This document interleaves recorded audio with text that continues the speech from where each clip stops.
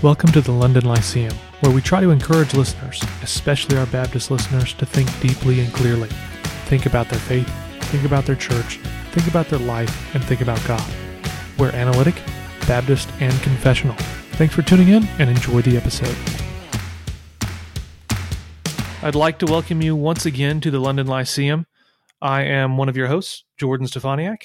And I'm your other co-host, Brandon Askew. And today we are planning to discuss a little bit about what Baptist theology actually is. So if you listen to our first episode, we kind of gave you a little bit of an idea what we're doing here with the London Lyceum. We're going to be talking about analytic and Baptist and confessional theology. And so we thought it would be a good idea to probably define what exactly each of those are. Now, I do think Baptist theology is probably the one that most people will be comfortable giving a definition to of those three. I'd say analytic would probably be on the bottom. Mm-hmm. Confessional might be second, and then Baptist would be the one people are good with, though I don't know how good of a definition they might give. Yeah, so I think it would be helpful for us to, try to get a little bit more specific and put it within not only a theological context, but also a historical context. So, and this is going to be, a repetition for some people, but we just kind of want to start at the ground floor and say this is who we are as Baptists. So, number one, Baptists are Orthodox and Catholic with a little c, meaning we are part of the universal church. We would confess with the larger body of Christ, the early church creeds.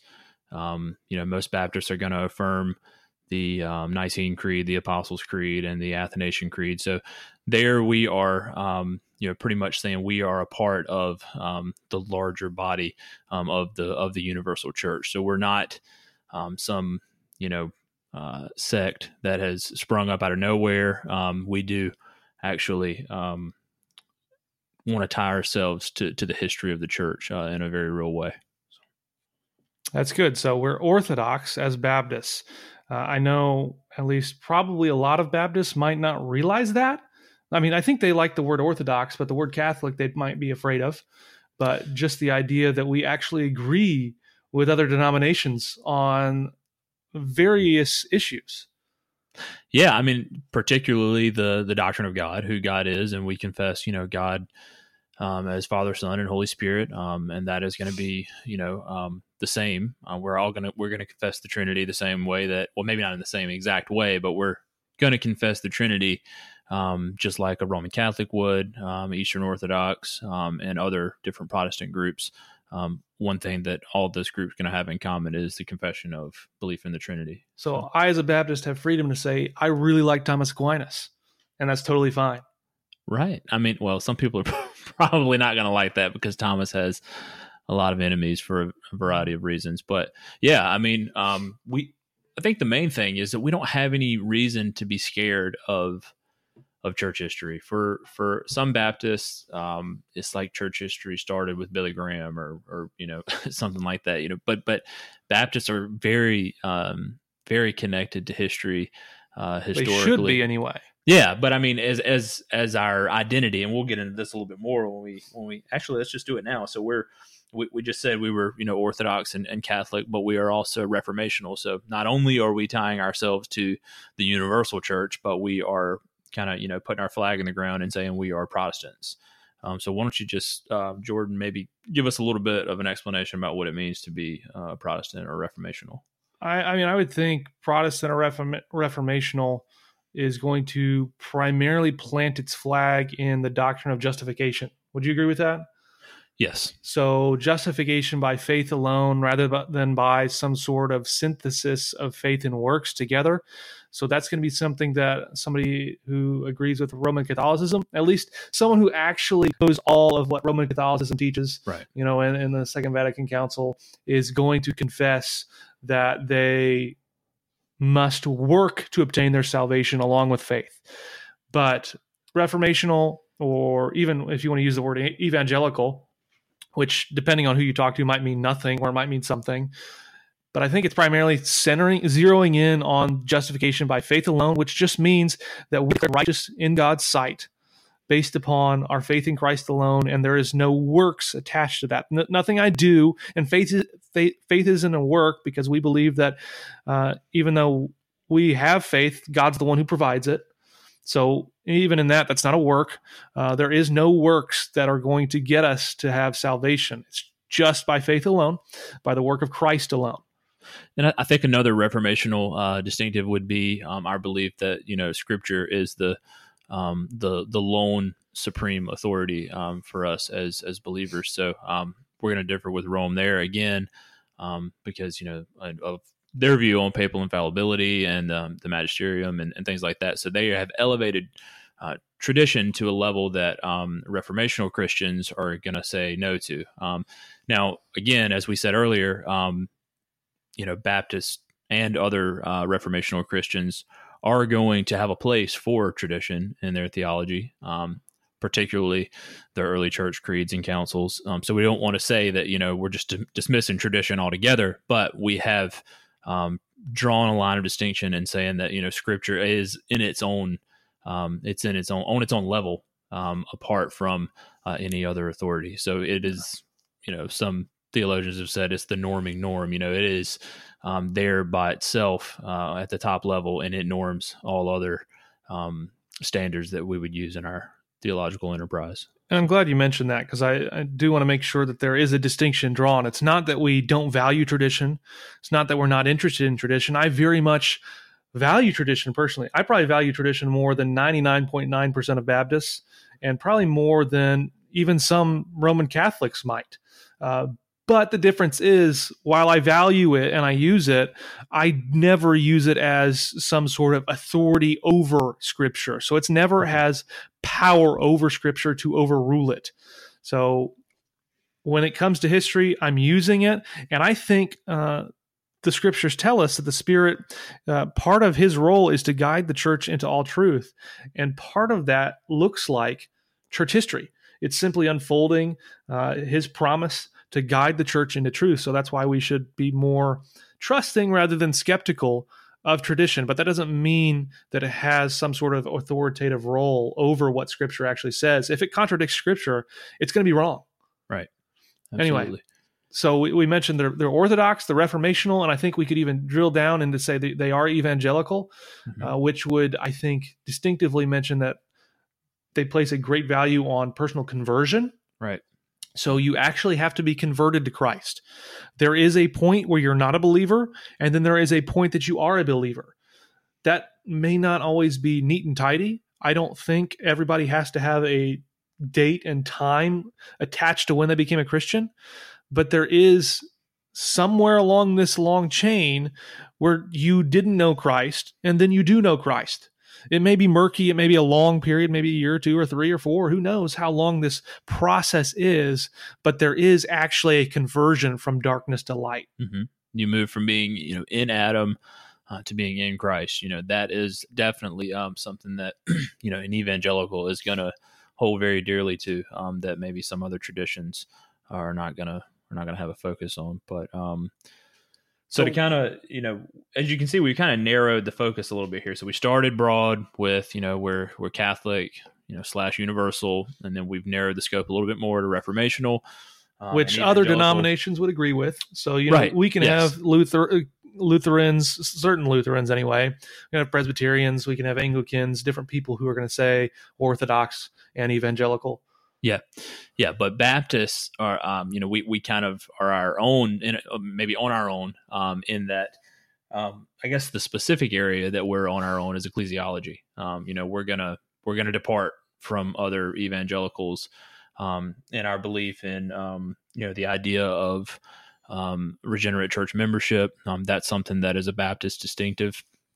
Jordan, why don't you tell us a little bit about, how that differs from, say, a Presbyterian or, some other groups that we would pretty much get along with in a lot of ways, and that we would, definitely count them as brothers and sisters in Christ for sure. But we have very serious differences when it comes to the topic of ecclesiology. Yeah, that's a good question. So I do want to broaden the scope a little bit on this. So Baptists, I think, are, Orthodox, they're reformational or evangelical, and they're separate, is what Tom Nettles would say. Mm-hmm. And he puts under the separate umbrella several things, including that idea of regenerate church membership. which you could maybe say is a believer's church as well. So regenerate church membership and credo baptism, or baptism of professing believers alone, kind of put those things two together, along with the idea that there is no help from the magistrate, which basically means the church is not a state-run thing. It's its own individual entity that's separate from the So king. Baptists are going to deny the idea of a territorial church. I mean, so unlike the Church of England, right, where technically, I guess, the king and queen have authority over the church. Yes. It's connected to it. Baptists say, no, I have no connection whatsoever. I'm my own entity. There are two separate things going on here. But I want to focus in on what Brandon mentioned, which the idea of regenerate church membership. And I think fundamentally what is called credo baptism, or baptism of those who profess faith in Christ alone. And what that basically means is, when it comes to the local church body, Baptists are going to say the only people who can be members of this church are those who actually profess faith in Christ. So someone who was just born into believing home doesn't automatically have a right to church membership. So I think the big difference here between a Baptist understanding and Presbyterian understanding, or an Anglican understanding, or others who are what they call paedo-Baptists, or those who baptize their infants, they're going to say, well, I guess depending on who it is, they're going to admit infants or children into their church membership who have yet to profess a faith in Christ. While a Baptist is going to say no. Now, I get it. There are a lot of Baptist churches who actually functionally, I think, practice something that's not regenerate church membership, because they have, 4 or 5 year olds who, man, I have no idea what kind of faith they're professing. I mean, I'm not saying you can't, but I do think that they're very lax in their membership standards. They don't practice a serious, meaningful membership. So that functionally, they are almost functioning like a church that baptizes infants. And of course, for me, I think infants can be regenerated from the womb. I think you have evidence, David in the Psalms, and I think you have evidence, John the Baptist in the New Testament. Clearly, Christian from the womb, or has a spirit. So in a sense, theoretically, an infant could be a member, but what Baptists are going to basically say is, when I come to the New Testament, when I see church membership happening, I see person professes faith, then they become a member of the church. So they take that practice and say, that's how I think membership should work in the New Testament, is someone professes faith, and then that's when they become a member of the church. And of course, they're baptized along the way. And I know we'll talk about, I guess, baptism at some point in a future episode. I think that's something that should be a full episode, talking about the nature of baptism and what that looks like, because that is a huge, huge topic. But suffice to say, Baptists agree with a regenerate church and a church that baptizes professing believers alone. Would you agree with that? I would.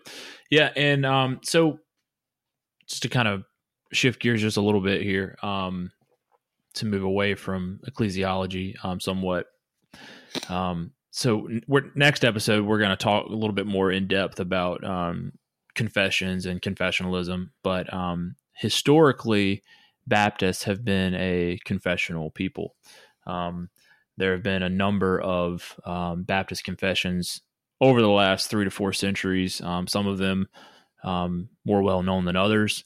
But so you have the First London Confession, 1644, which was actually edited, I think, and changed to a new version in 1646. And then you have the Second London Baptist Confession, which is commonly known as 1689, that was first written in 1677. And then after the Act of Toleration, it was signed and released in 1689. So that's why it bears that name. And that one's basically plagiarizing Westminster and Savoy. Yeah.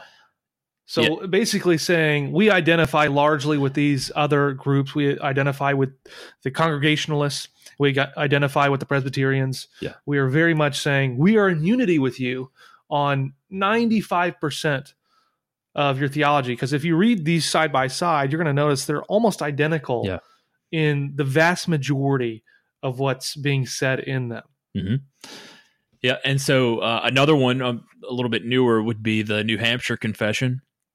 There's some dispute over whether that is a maybe a less Calvinistic confession in comparison to the 1644 and the 1689. I guess different scholars dispute over that. I'm not super familiar with the New Hampshire, so I don't want to say one way or the other, but we'll probably have somebody on pretty soon that will would love to talk to us about the New Hampshire Confession. So, but to narrow the scope even further, we have Southern Baptists. So this is a group within Baptist identity at large, and so Southern Baptists have really they grew out of, as we were just saying, the Puritan or the separatist groups in England, and that is the heritage of the Southern Baptists, not the more radical Anabaptists. It's pretty well known that all of the delegates who came to the first meeting to actually found the Southern Baptist Convention in 1845, I believe, in Augusta, Georgia, all 293 delegates that came to that meeting to start the Southern Baptist Convention came from churches that used the 1689 Confession, or it could have been the Philadelphia Confession or the Charleston Confession, which is basically the 1689, but just with maybe a chapter or two added on, I think, worship and laying on of hands. That's right, I believe. So, but the point is that the theology was exactly the same as those separatist Baptists who came out of the English Reformation. Which you mentioned didn't come from Anabaptists. Right. Now, of course, there is a stream of Baptist life that did commingle with the Anabaptists, but I think the vast majority of our Baptists came from the more Reformed side, from the Church of England, and they were not Anabaptists. They were coming from Presbyterians, Congregationalists, people who are convinced by Scripture that church membership and baptism are for believers alone. Mm-hmm. And now, I guess we have, with the Southern Baptist group, the Baptist Faith and Message is the primary confession, I guess you would say, of what these Baptists believe. Yeah, so not only are Baptists a confessional people, but Southern Baptists have historically been a confessional people. So you have the Abstract of Principles, which was the first confession ever written by and for Southern Baptists, which was actually written for Southern Seminary in the 1850s. But the first one that was written for church use was the, as Jordan just mentioned, the Baptist Faith and Message in 1925, and that was a confession that used the New Hampshire Confession kind of as its framework, and it removed. Actually, it removed quite a bit, I think, but I'm not up on all the details on that. So you have the 1925 Baptist Faith and Message, the 1963, and then the most recent version that most Southern Baptist churches are going to use today, the Baptist Faith and Message 2000. So, which I think the only people who use the older versions are more liberal. Probably, yeah. I think the 63. Of course, I'm not even sure about this, but I think the 63 is probably a little more liberal. But I think 2000 became more serious about things like complementarianism. And they added, so the 2000 added the last chapter on the family because there became more confusion over sexual issues and what exactly it means to constitute a family.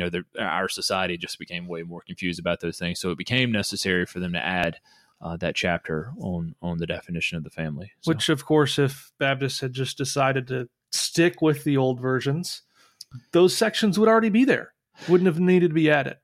And, I think there is something to be said about, and I think we'll get into this in more detail when we talk about confessions, but, there's something to be said for using a time-tested older confession, and especially one like the 1689 that does have that close tie to other groups, with, the Westminster Confession and the Savoy Declaration. So, obviously, as we've already said in an earlier episode, we're coming at this show, and we from a 1689 perspective, but that's not to say that the Baptist Faith message is useless, or even that it is incompatible with the 1689. I know there's a book that I can't even remember the guy's name who's writing it, but there's a book coming out through Founders, I believe, next year, where it's an exposition of the Baptist Faith and Message from a 1689 perspective. I think it's an attempt to show that the two are actually compatible. So the 1699 is obviously more detailed and certainly more explicit in its views of Calvinism and things like that. But So the main point here, though, is that Baptists and Southern Baptists are a confessional people historically. So that's something that hopefully our churches will begin to take more seriously. Yeah, I think that's good. So defining Baptist identity, Baptists are Orthodox or Catholic. They're Reformational or Evangelical. They're a separate church, and they're confessional. Fun fact, my church that I was at in Louisville, where I was a member, when they were founded late 1700s, I think, Wow. they affirmed the Philadelphia Confession of Faith. So anytime... Even still? No, not anymore. Okay. That was the original confession. So I would frequently use it whenever I was trying to explain theological positions that the Baptist faith and message just either doesn't touch on or is a lot skinnier, thinner. Right. So 1699 confession is definitely a lot more thick than the Baptist faith and message in a lot of areas, in a lot of ways. So, I mean, maybe that's a good thing, maybe that's a bad thing, depending on who you talk to, because maybe your average, grandmother at your church is going to have some difficulty digesting the size of that. Maybe that's something that we should talk about when it comes to confessions and the use of the church. But anyway, that's Baptist identity. So who might you think of as some representative Baptists? Maybe representative Baptists that are, if you ask the normal person on the street, you ask them who's a Baptist, and they're going to say this person. Or maybe you ask who's should be a representative Baptist. Yeah, so probably not probably, I'm pretty confident in saying that the two most famous or well-known Baptists ever would be Billy Graham and Charles Spurgeon. I don't think that's really even disputable. I don't think. Spurgeon was, both of those men were known worldwide. And impacted millions of people. So those would definitely be the two most well-known Baptists. But as far as guys who are still around, and so I would say John Piper is well known. He's not Southern Baptist though. He's not Southern Baptist, but he is a Baptist, yes. And a Southern Baptist would probably the most well known Southern Baptist would be Al Mohler. People probably recognize him from his podcast, The Briefing. Yeah. So I Daily News, and I don't even know. I'm going through withdrawals right now because it's July. He doesn't do them in July. I guess he's on vacation or something. But so he'll be back in a couple of weeks. But he's definitely, I think he's got to be the most well known Southern Baptist right now. Wouldn't you say? Yeah, he might be. Maybe Russ Moore is up there. Oh boy! People are calling him out on Twitter. Well, of course, maybe the question is, who is Russ Moore? Right. Well, that's a different episode. Let's not even go down that road. But so Jordan, why don't you tell us why do you think somebody should be a Baptist? Now we've gone over the identity, and so we touched on a little bit of this, in there. But why do you think, if you could just give us a couple reasons that somebody should be a Baptist, what would they be? Because you love potlucks. Okay. Hopefully we have a better reason than that coming. But. No, seriously though, when it comes to being why be a Baptist, and why not somebody else who's virtually the same, or at least very close. Obviously you can go in there and say, well, because I think the Bible says that, but I think that's when you're really getting into these discussions. Yeah, a Presbyterian is going to say the same thing. Yeah, they're going to say, "Well, because that's what the Scripture says." Okay, well, let's deal with more. I think maybe a pragmatic reason to be a Baptist would be their emphasis and success, depending on who you talk to. Mm-hmm. I would say at least success with missions. Mm-hmm. So emphasis and success on missions. I think more than any other denomination, I think they are zealous and hardworking toward missions. I think they're zealous toward evangelism. I think a lot of that evangelism is probably done poorly. But the zeal is there for sure. The zeal is definitely there. Something that we should for sure applaud. Yeah, and that's a positive thing. Another thing that Baptists, they were kind of on the forefront on was religious liberty, which pretty much most Protestant denominations now agree with. Religious liberty, which basically means that we are free to practice our understanding of the Scriptures without influence from the state. Mm-hmm. And then why else be a Baptist? I think you just have to go with you truly and fundamentally believe that the Scriptures teach the New Testament church is to be made up of believers alone and that does not include children until they profess faith. And I think that's the primary theological reason to be a Baptist. Yeah. I mean, that's definitely a foundational, conviction of any Baptist is going to be, regenerate church membership, something we talked about, and, the idea of religious liberty, which is, as you just said, kind of, it's been adopted by a lot of other traditions, and, it's something that we really hold dearly as Americans as well. So, so one thing before we wrap this episode up, and this is something that I think we touched on in an earlier episode, but Baptists, at least today, I don't think it's always been this way. In fact, I know it's not always been this way, but Baptists today have a reputation for a people who don't think. And I don't know why that is, but Jordan, why do you think that we have that reputation? And do you think that this is it a Baptist problem, or is it more of an American evangelical problem, and most American evangelicals just happen to be Baptists? Yeah, I think that last point's probably the key. Yeah. I mean, Southern Baptists are just it is the largest denomination. So naturally, technically, we're not a denomination. Okay, if you want to get, and I guess that's something we should have talked about Baptists. They believe in an autonomous church, yes, which means that they are there's no other church outside of their own local church that has authority over what they're going to do, which I prefer a much stronger form of connectionalism where there's much more, like, I guess. Well, historically, Baptists have been what's the word? Involved in a more robust associationalism. So, the connection between local churches in a particular area has been, what's the word I want to use?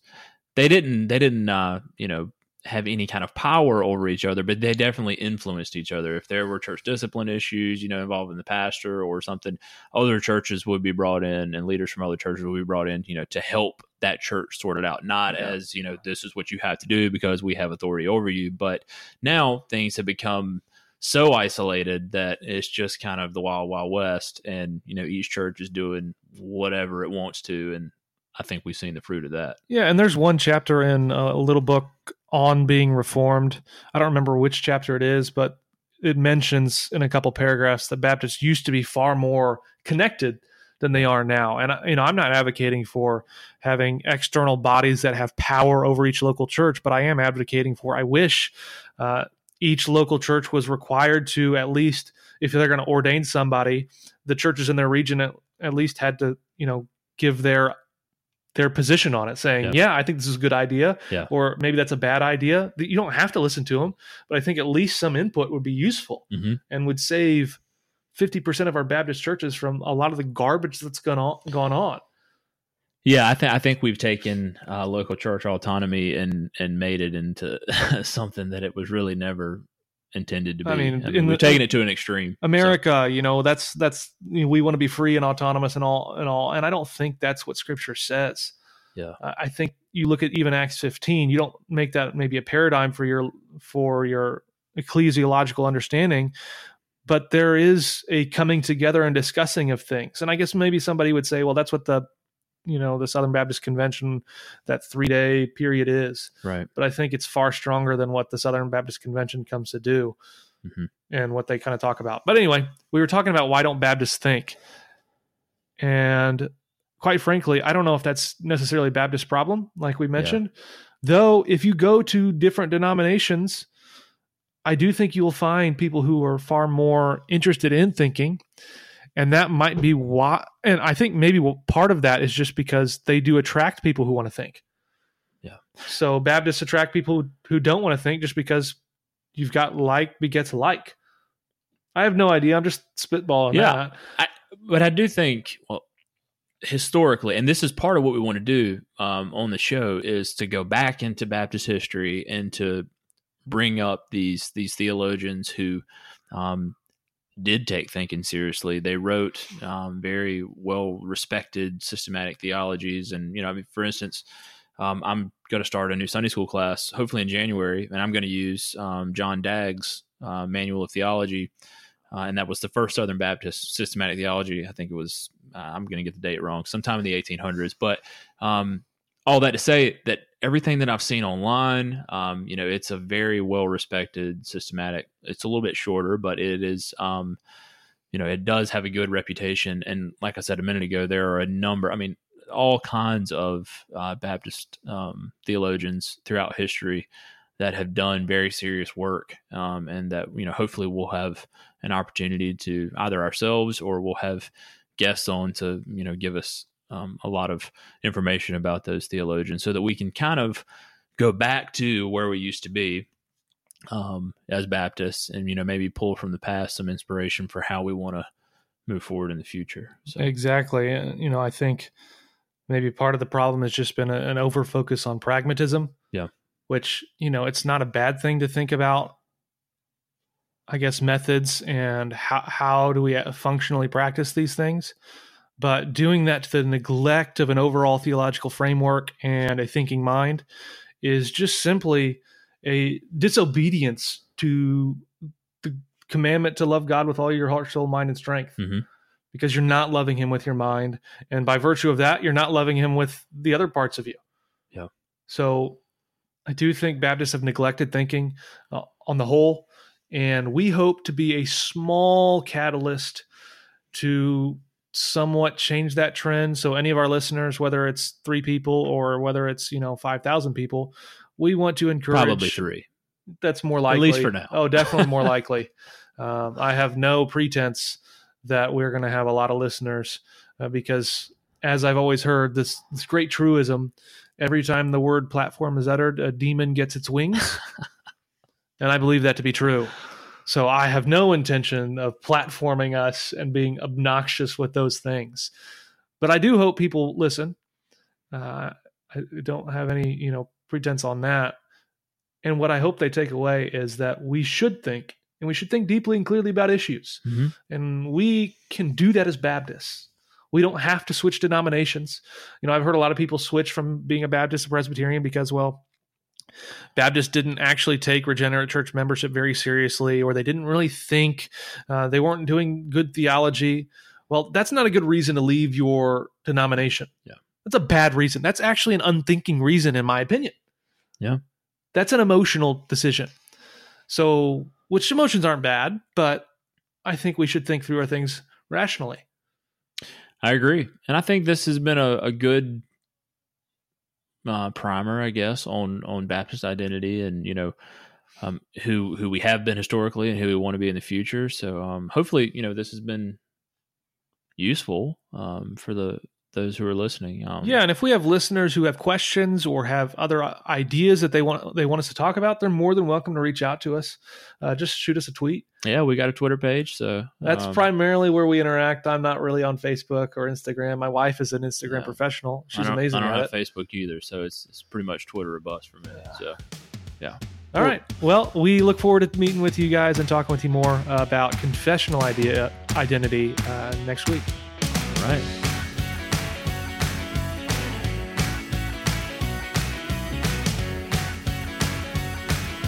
When you visit Arizona, time is measured in moments, not minutes. Like the moment you see the Grand Canyon for the first time. Visit a new state of mind. Learn more at hereyouareaz.com. Save big on your Memorial Day barbecue, all in the Kroger app. Get 3-pound rolls of juicy 80% lean ground beef for $3.49 a pound with a digital coupon. Then get select varieties of flavorful Powerade, Body Armor Super Drink, or Arizona tea for 77 cents each, all with your card. Shop these deals at your local Kroger today, or tap the screen now to download the Kroger app to save big today. Kroger, fresh for everyone. Prices and product availability subject to change. Restrictions apply. See site for details.